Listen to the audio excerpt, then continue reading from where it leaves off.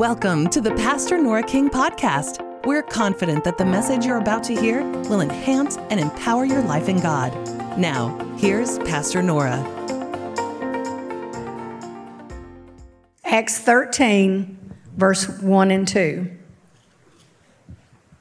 Now there were in the church that was at Antioch certain prophets and teachers, as Barnabas and Simeon, that was called Niger, and Lucius and Cyrene and Manaen, which had been brought up with Herod the Tetrarch and Saul. Now, right now, mothers and daddies, get your names for your babies that are coming.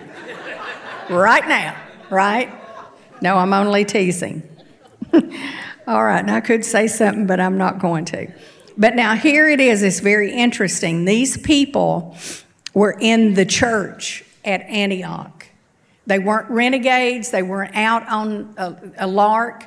They were a part of God's church. And we all need to be connected in God's church. That's very important. Not the Lone Ranger, not out here doing something on our own, but connected and people that know us and we know them, and they can stand with us and we can stand with them.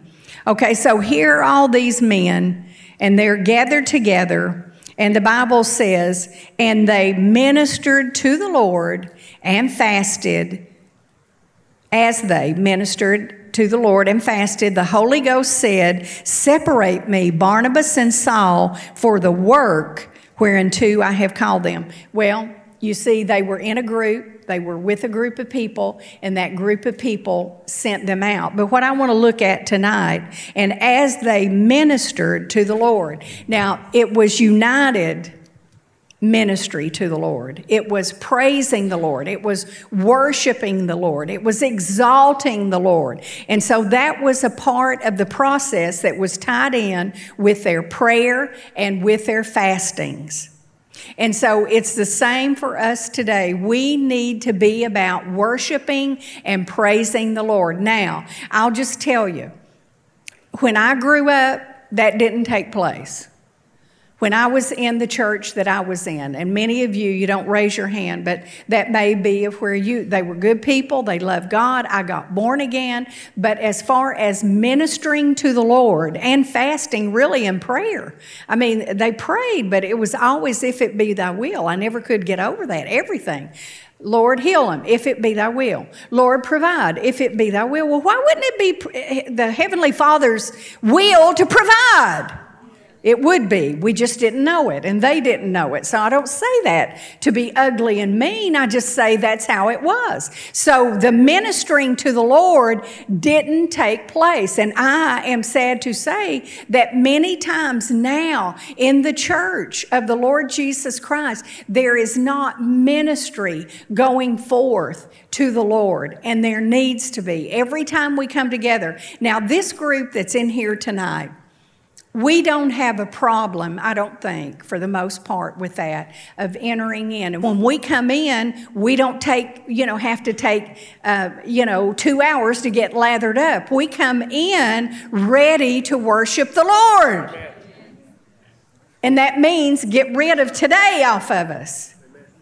But ministering to the Lord, and I believe that is why God is taking us deeper in the things of the Spirit and in this prayer, this end times prayer that He wants to get accomplished in His church, because there's ministering to the Lord in the midst of the congregation. Now, I'm going to say some things here. And that's what I'm pulling out of here tonight. And I don't have a lot of time, but I want to get this in. Put up on the screen Isaiah 56:7. Let's look at that, okay? Isaiah 56:7, I think. Yeah. Okay. Even them will I bring to my holy mountain and make them joyful in my house of prayer. Okay, I'll keep going there. Their burnt offerings and their sacrifices will be accepted upon mine altar. Listen to this. For mine house shall be called a house of prayer for all people. So prayer should be going on in the church, right? My house shall be known as a house of prayer. Well, if you look up that word prayer, now this is not the first time I've said this, but it's significant in what I'm saying tonight about ministering to the Lord. If you look at that, this has this word prayer in these places in this scripture. It has to do, listen, to intercessory song. Intercessory song. Now, you don't stop saying prayers and offering up prayers to the Lord, and all you do is sing. But at the same time, we need to know that there's prophetic song. And I'll tell you, when you get in your time, your private time with the Lord, you need to know about intercessory song, because God can give you something in your prayer closet that can make a deposit, bring an anointing to you that is very needed and necessary. But if you don't know this, you just run right past it. Oh, I'm not going to sing. Sometimes I'll just get a song. It's a song I know, but I'll just get a song and just sing that song when I'm with the Lord.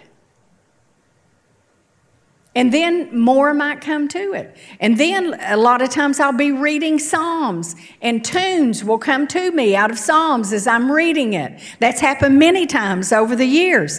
But this word prayer, my house shall be a house of prayer, intercessory song. This word, the Hebrew word is tefillah. Tefillah.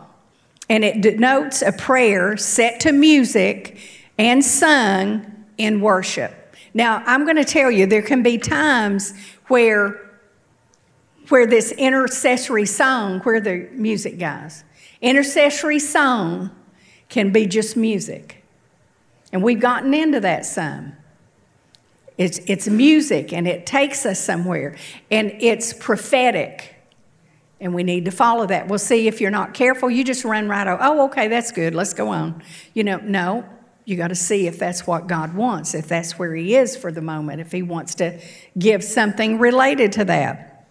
And then it denotes prayer set to music and sung in our worship. United worship or ministering to the Lord is not entertainment. I hate it. And over the years, I've seen it so much in this sanctuary.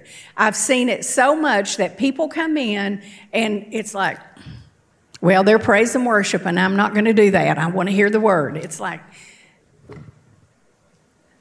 you don't want to know what I think. And I'm not going to say it. That is so unscriptural, and it's so juvenile, has no maturity to it, has no depth to it. You say, well, that's mean. I'm not trying to be mean. I'm trying to share some things that open up. When we come in and we say it's time to worship, then we enter in. Amen. We don't enter in individually. We enter in together. This is collective worship. It's collective prayer. That's what we're doing. So it's not entertainment. It's not a spectating situation where we just watch everybody else, but we enter into it ourselves. Even if you don't understand a lot of things about worship and praise, even if you don't understand it, but if you read the book of Psalms, you'll find out some things about it. So what does worshiping and praising look like? Psalms 47:1. I'm going to go real quick. Oh, clap your hands, all you people. Shout unto God with a voice of triumph. Sometimes the Holy Spirit will say, it's time to shout. And there's something about a shout. But at the same time, there's something sometimes about being still and being quiet before the Lord. And you need to be okay to do that too. I've shared in recent times with you how that the Lord has really been teaching me about going into His presence and just being still. Lord, I'm here today not to ask you for anything right now. I just want to be in your presence. I receive your peace. I receive joy today. I just receive calming today. I receive your healing presence. If there's something in me, physical, yes, of course. But if it's beyond physical healing, if there's other things, while I spend that time in the presence of the Lord, I cannot tell you how empowering those times are for me. And see, if you're not careful, your mind will tell you, well, you're not doing anything. You're just wasting time sitting here. I rebuke you, devil. Get away from me. I mean, that's the way we need to respond to that. Amen? So you clap your hands. That's scriptural. So everybody claps their hands and we lift that up to the Lord. And then the shouting with a voice of triumph. When you have victory, you shout, yes. Amen? And that means our enemies are subdued when you shout, when you clap, when you praise, when you minister to the Lord. I can just see the demons of hell putting their hands over their ears saying, hush, shut up, I can't stand it. Why? It's curse words to the devil. And it glorifies God. Now, Psalms 59, verse number 16. Let's look at that. 59:16, if you can put that up there for us. But I will sing of thy power, yea, I will sing aloud thy mercy in the morning, for thou hast been my defense and refuge in the day of my trouble. I will sing. I will sing. And in another place in Isaiah, it says, sing over the barren places. What are the barren places? The barren places are dry desert. The barren places are not producing results. And he said, sing over the barren places. Well, how ridiculous to sing. You find barren places in your life that are going on in situations around you. Just begin to sing of the mercy of God. Begin to sing of God's deliverance. Begin to sing. You say, that doesn't make sense. Well, I guess they thought that at Jericho too. What do you think? When they went around there and, then began to shout, what happened? The walls fell down. That tells us something. You need some walls to fall down? Just shout. You live in an apartment? Let them hear you shouting. Praise the Lord as loud as you can. If they called the police, you can explain what you're doing.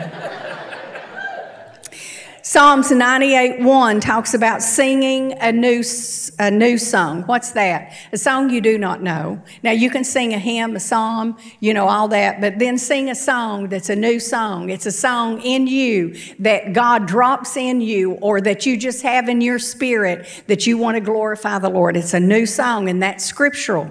Amen.